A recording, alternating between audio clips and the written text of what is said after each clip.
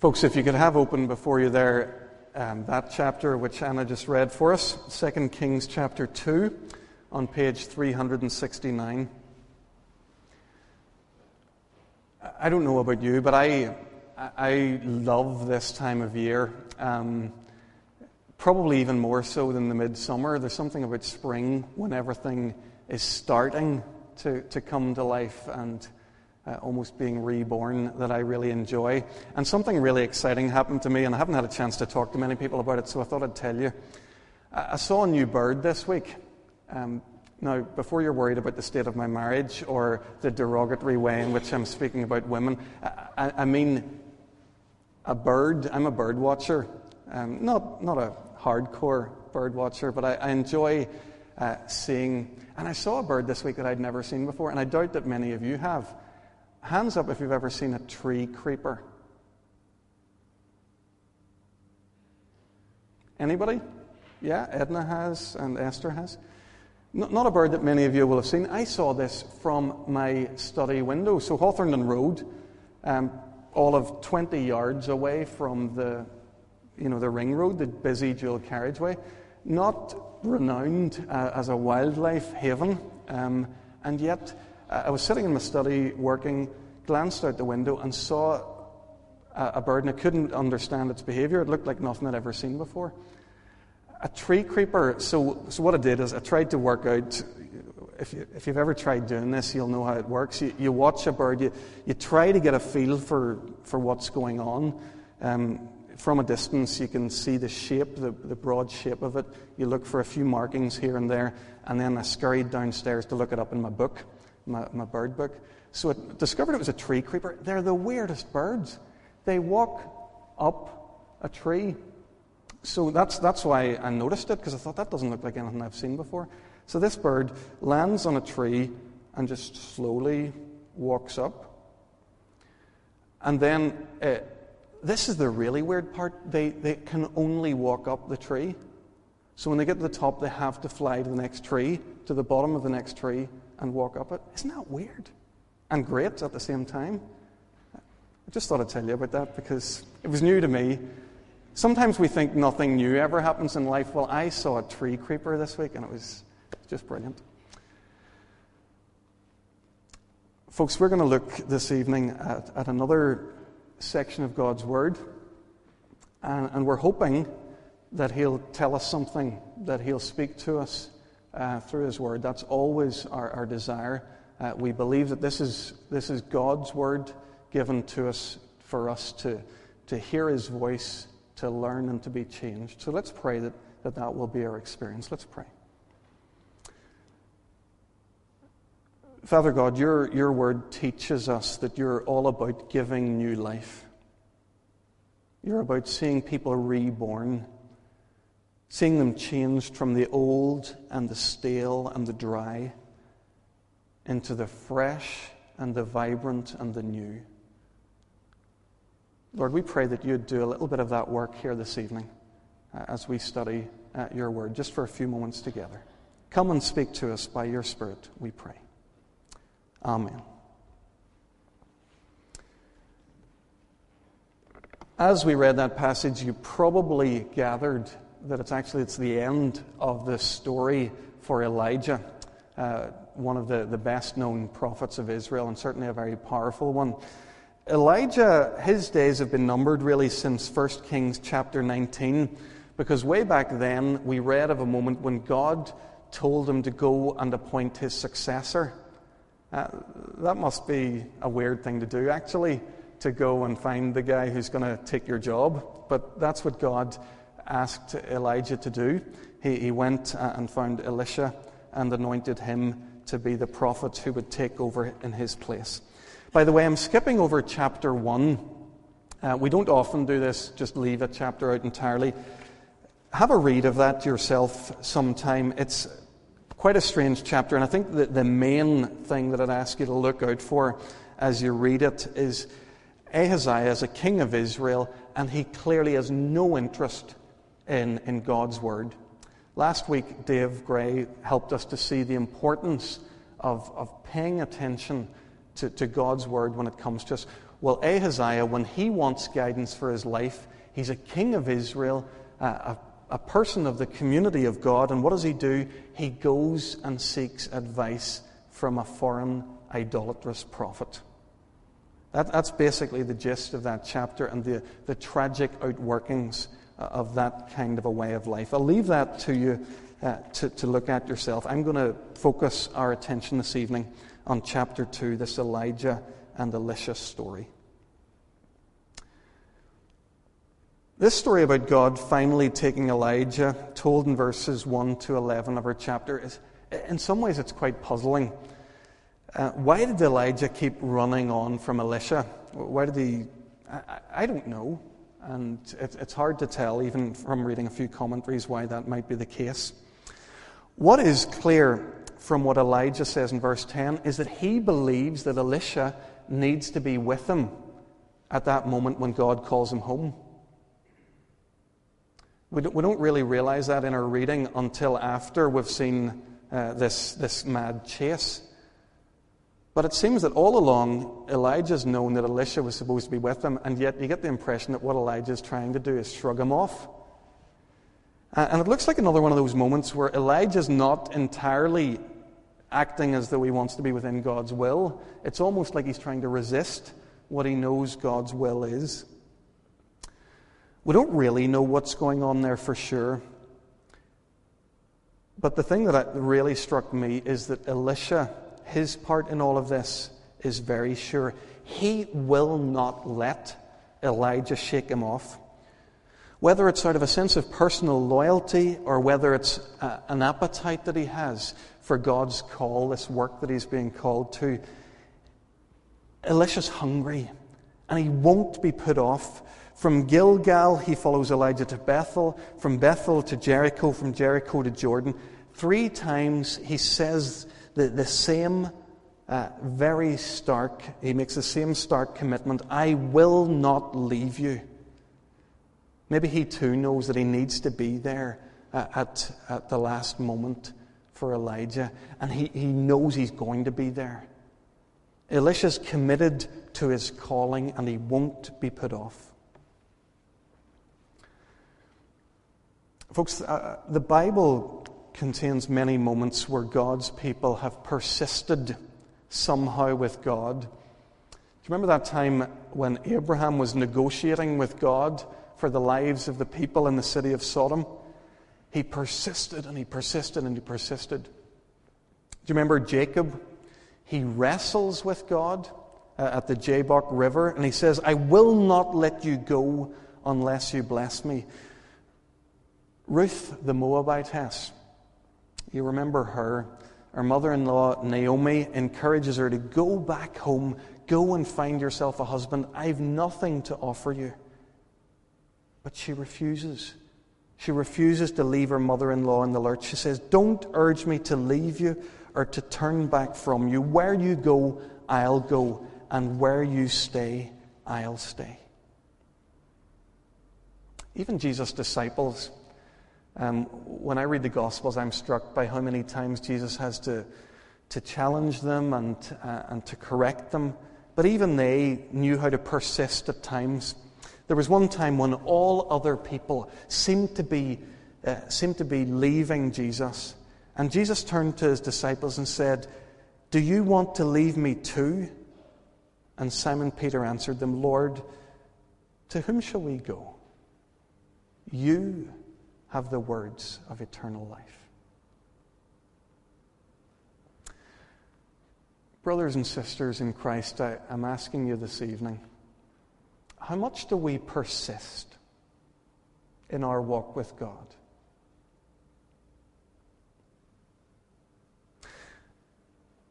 We live in a world that trains us in novelty and fickleness. I hope you understand that about our culture.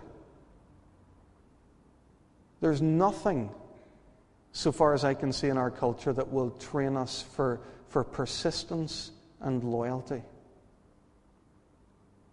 If we are to be the people of God, if we're to demonstrate what Peterson calls a long obedience in the same direction, we need to step out of this particular aspect of our culture?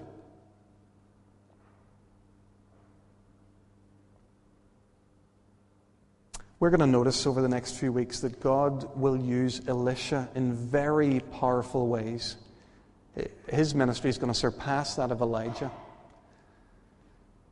And it seems to me that it's no coincidence that God chose to use in very powerful ways a man with this kind of persistence, this dogged determination not to be left out of God's plans and out of God's calling. And I'm asking myself and I'm asking you to consider it for your life. How persistent are we? Do we fall back the first moment that life with God becomes difficult? When we go through a dreary spell, when we become a little bit deflated? Or do we do what Elisha did here? Do we persist? Do we keep going from one town to the next and to the next, if only we can be with God and in His will? In verses 7 to 12, we get a further insight into Elisha's hunger for God. This bizarre chase of the opening 6 verses, it brings Elijah and his apprentice to the banks of the Jordan River. And we watch a pretty dramatic scene there. Elijah takes off his cloak and he strikes the water with it. And this is big stuff. This is putting Elijah kind of side by side with Moses, the kind of guy who can part the waters. And of course, that's exactly what happens here. The Jordan parts, and Elijah and Elisha, the two men, walk through on dry ground.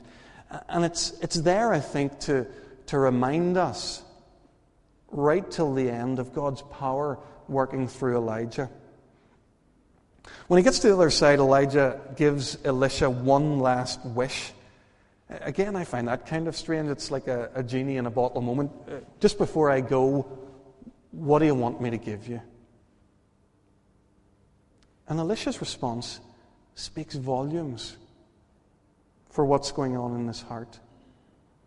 I don't know if there are many questions that would show us what's going on in our hearts more than if somebody showed up before us and said, what do you want?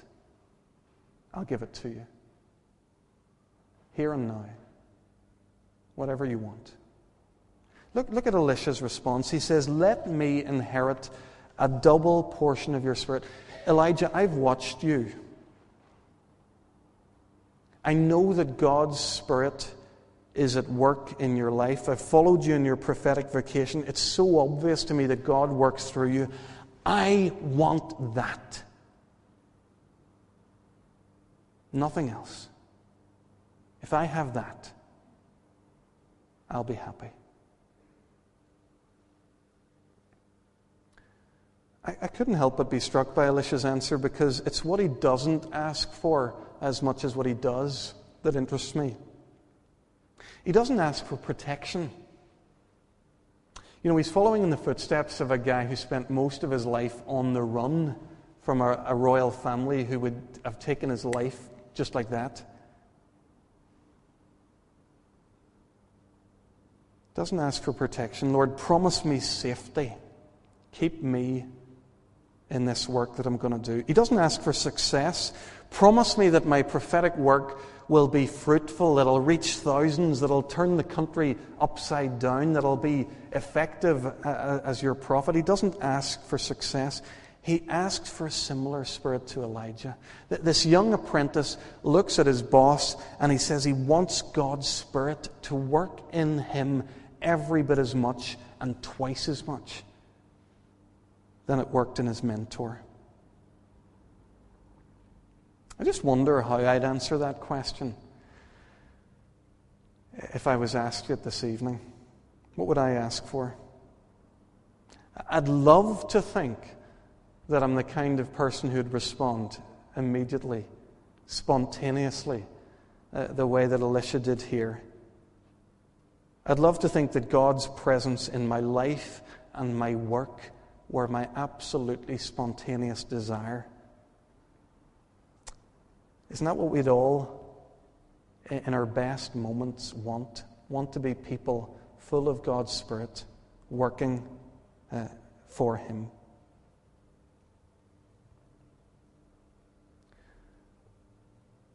When I see how much Elisha was drawn to desire what Elijah had, I'm left asking the question, what kind of leadership do I offer those under my care? Just imagine with me for a moment.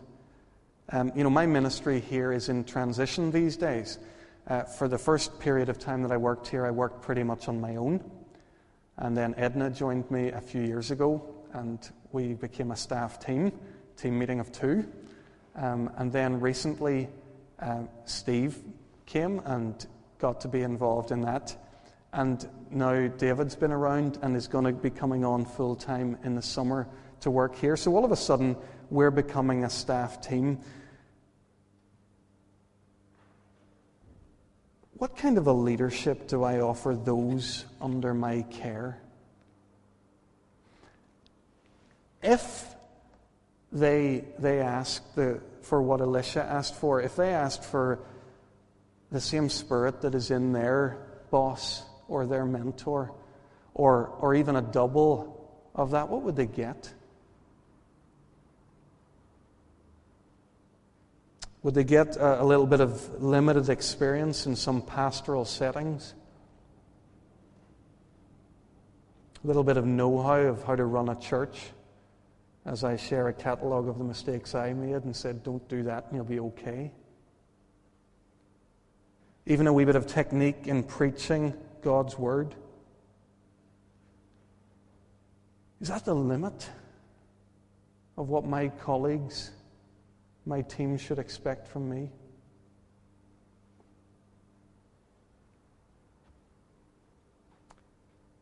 Or could I be someone for them who leads them into a deeper experience of the Spirit of God?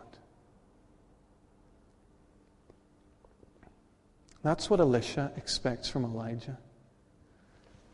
That's all he wants. Just give me that Spirit that you have. Let me inherit a double portion of your Spirit.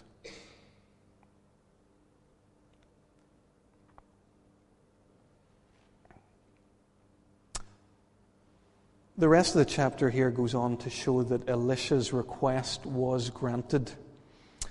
He got to see Elijah taken up to heaven in a chariot of fire. He got to be there in that moment that was somehow important, that we can't quite understand. And whenever he sees that, he tears his cloak in two. And that's just a demonstration. It means these clothes that I wore, this life that I lived, it's over. It's gone. It's a little bit like what we were thinking about this morning, that when we are born into Christ, we're dead to what we were before and we begin something entirely new. Well, in a way, even before Christ, Elisha understands this. His life is now going to change irrevocably. He's being called into a new life with God. And he takes on Elijah's prophetic mantle. He knows that something new is going to happen. And now it's his turn to try this hitting the river with the cloak. Now, if I was Elisha, I'd be terrified. Terrified. Because there's a sense that everything, my future, hangs on this next moment. This slightly strange act on the banks of the Jordan River. And he says in verse 14, "Where now is this Lord, this God of Elijah?" He's wondering, is all this stuff that we've been building up to, this following Elijah, this request I've made for God's Spirit to fall on me, is it going to happen or isn't it? And in probably the most vulnerable thing he'll ever do in his life, he lifts that cloak and he strikes that river. And it parts. Because his request's been answered, because God's Spirit has fallen, because the anointing that God had told Elijah to give those few chapters ago has now taken effect. God is now working through Elisha every bit as powerfully as he did through Elijah.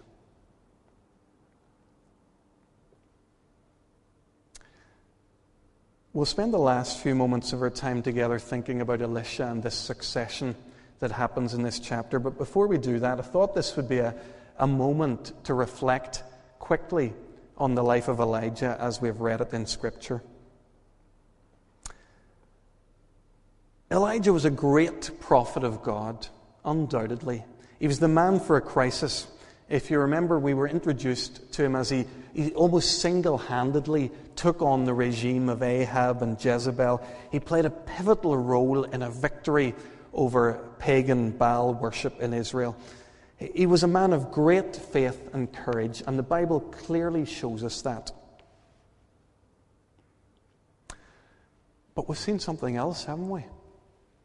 As we've read these narratives together. We've seen that he's like all the other characters that we call heroes of the faith. He too is flawed. Whenever he faces opposition from Ahab and Jezebel, he retreats at a moment when he could have trusted God. He throws aside his faith. He wants to throw aside his prophetic vocation. He wants to end his life at one moment. So much does he drift from trusting in God. And when God comes to him and speaks to him, God tries to put his work in a broader context. He says, go and anoint Elisha. Go and appoint these two as kings. And he doesn't do it. You get the impression that he doesn't want to do it if other people are going to get in on the act. If he can't be center stage, if he can't be the only show in town, then he starts throwing his toys out of the pram. That's Elijah. And there's a hint of it even in this chapter that we're reading here. Elijah, it turns out, and this is something I picked up in a commentary by Ian Provan, this analysis of Elijah's ministry. He said, Elijah did well when life went the way he expected. He was not so good at dealing with disappointed, and he was certainly not prepared to smooth the way for others. When things were good, Elijah was great. Once God started to ask some questions of him and his role in the overall picture, he struggled a lot more. It seems to me that we'll learn best from the life of Elijah is if we don't make him a hero of the faith, nor make him out to be a villain, but to say that he's an ordinary follower of the living God. He's somebody like us. He's somebody who gets it right some of the time. And Elijah definitely did that. There were times when he exercised great faith. But he's somebody who has his foibles, his weaknesses, his vulnerabilities, and his frailties, and they're writ large all over his life. And we've seen much of them.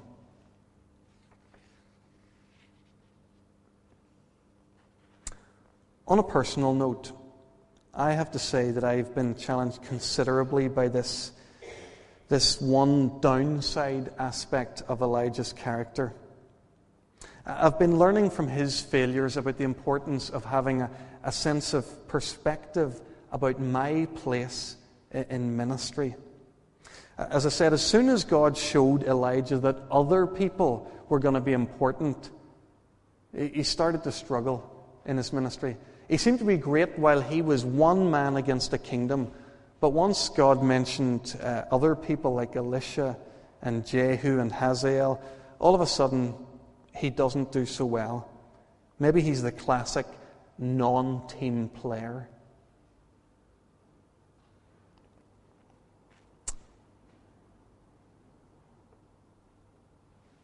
Folks, each one of us needs to be willing to be a part of God's plan and never the whole of the plan itself.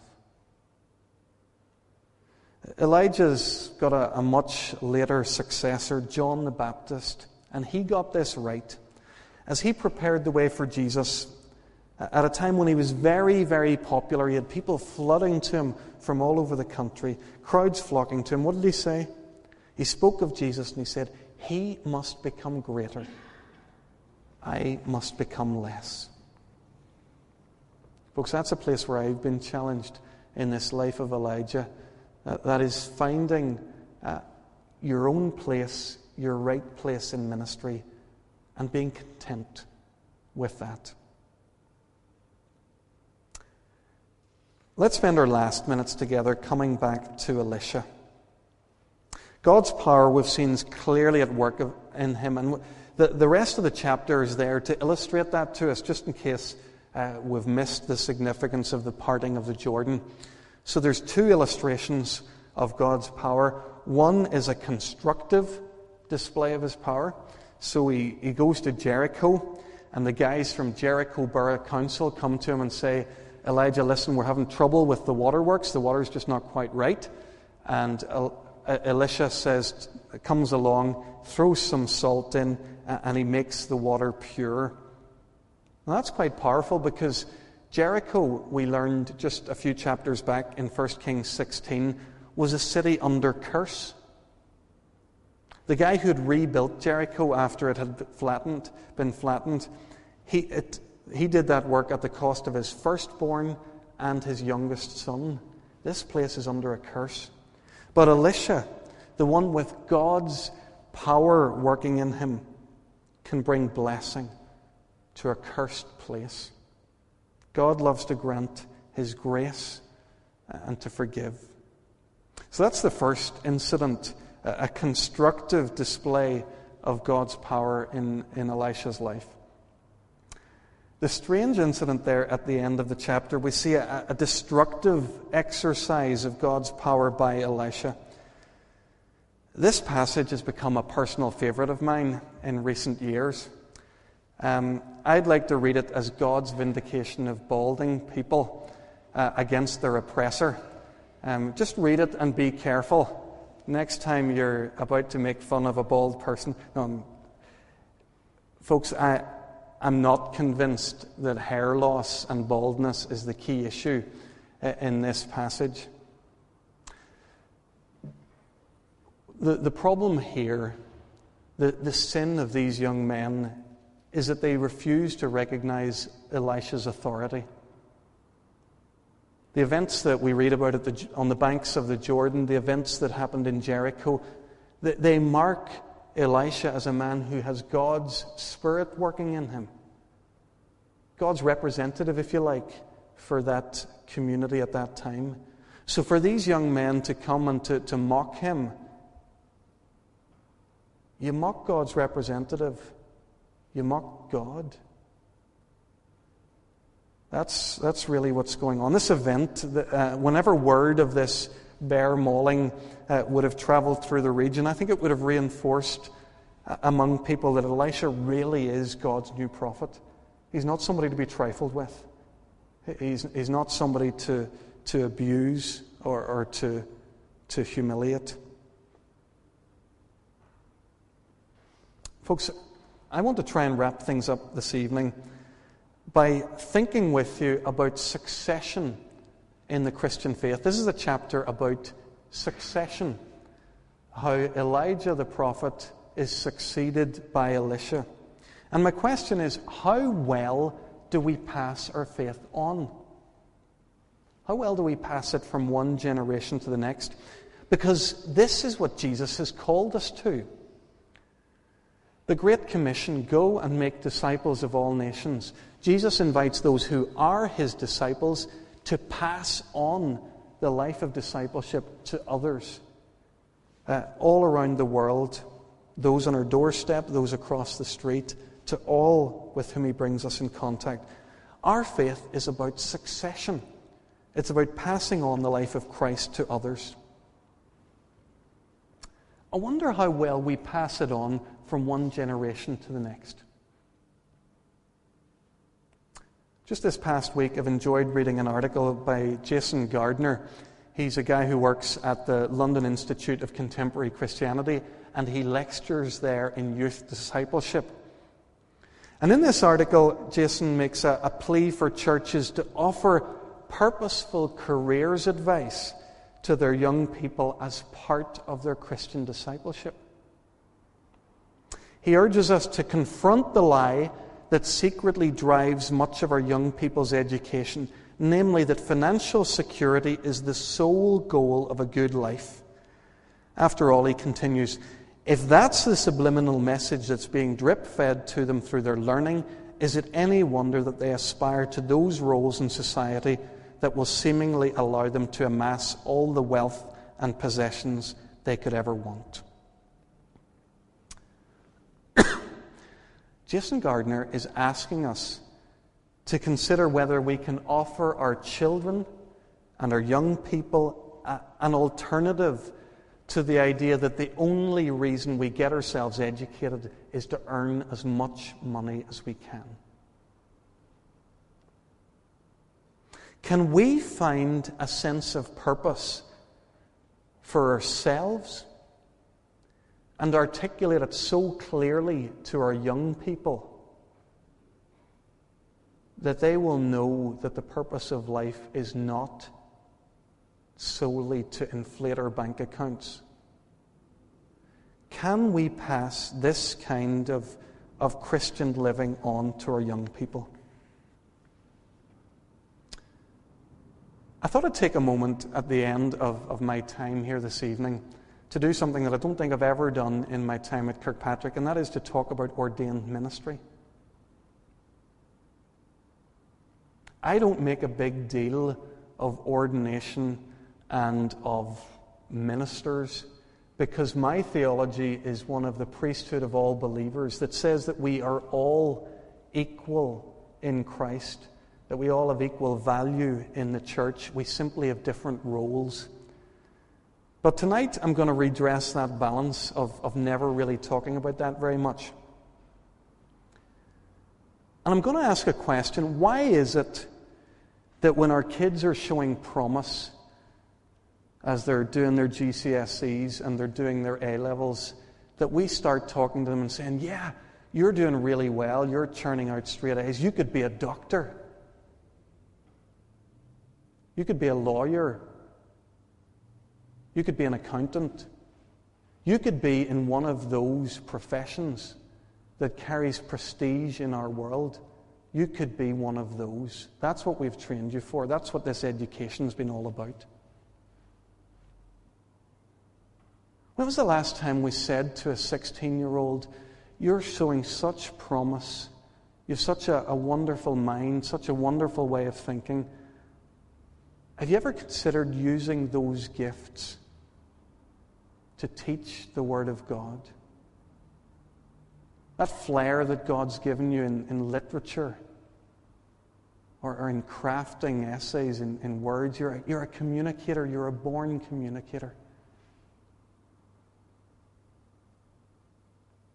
Why wouldn't we say that or something like that? I'm sorry, I don't mean to limit this only to ordained ministry. I'm talking about all those places where a person could commit themselves to serving God. Folks, I'm asking the question about intentional Christian succession, learning to help our young people to think beyond drifting into careers solely because that's how the world works. Elisha didn't drift into his prophetic vocation. He'd seen something in his mentor Elijah that he wanted to be a part of. He was absolutely dogged in his determination that he would do everything that he could to live this life. Folks, I wonder, could we, as a community, birth this kind of vision in our younger people? See this kind of succession in our discipleship here in Kirkpatrick Memorial. Let's pray.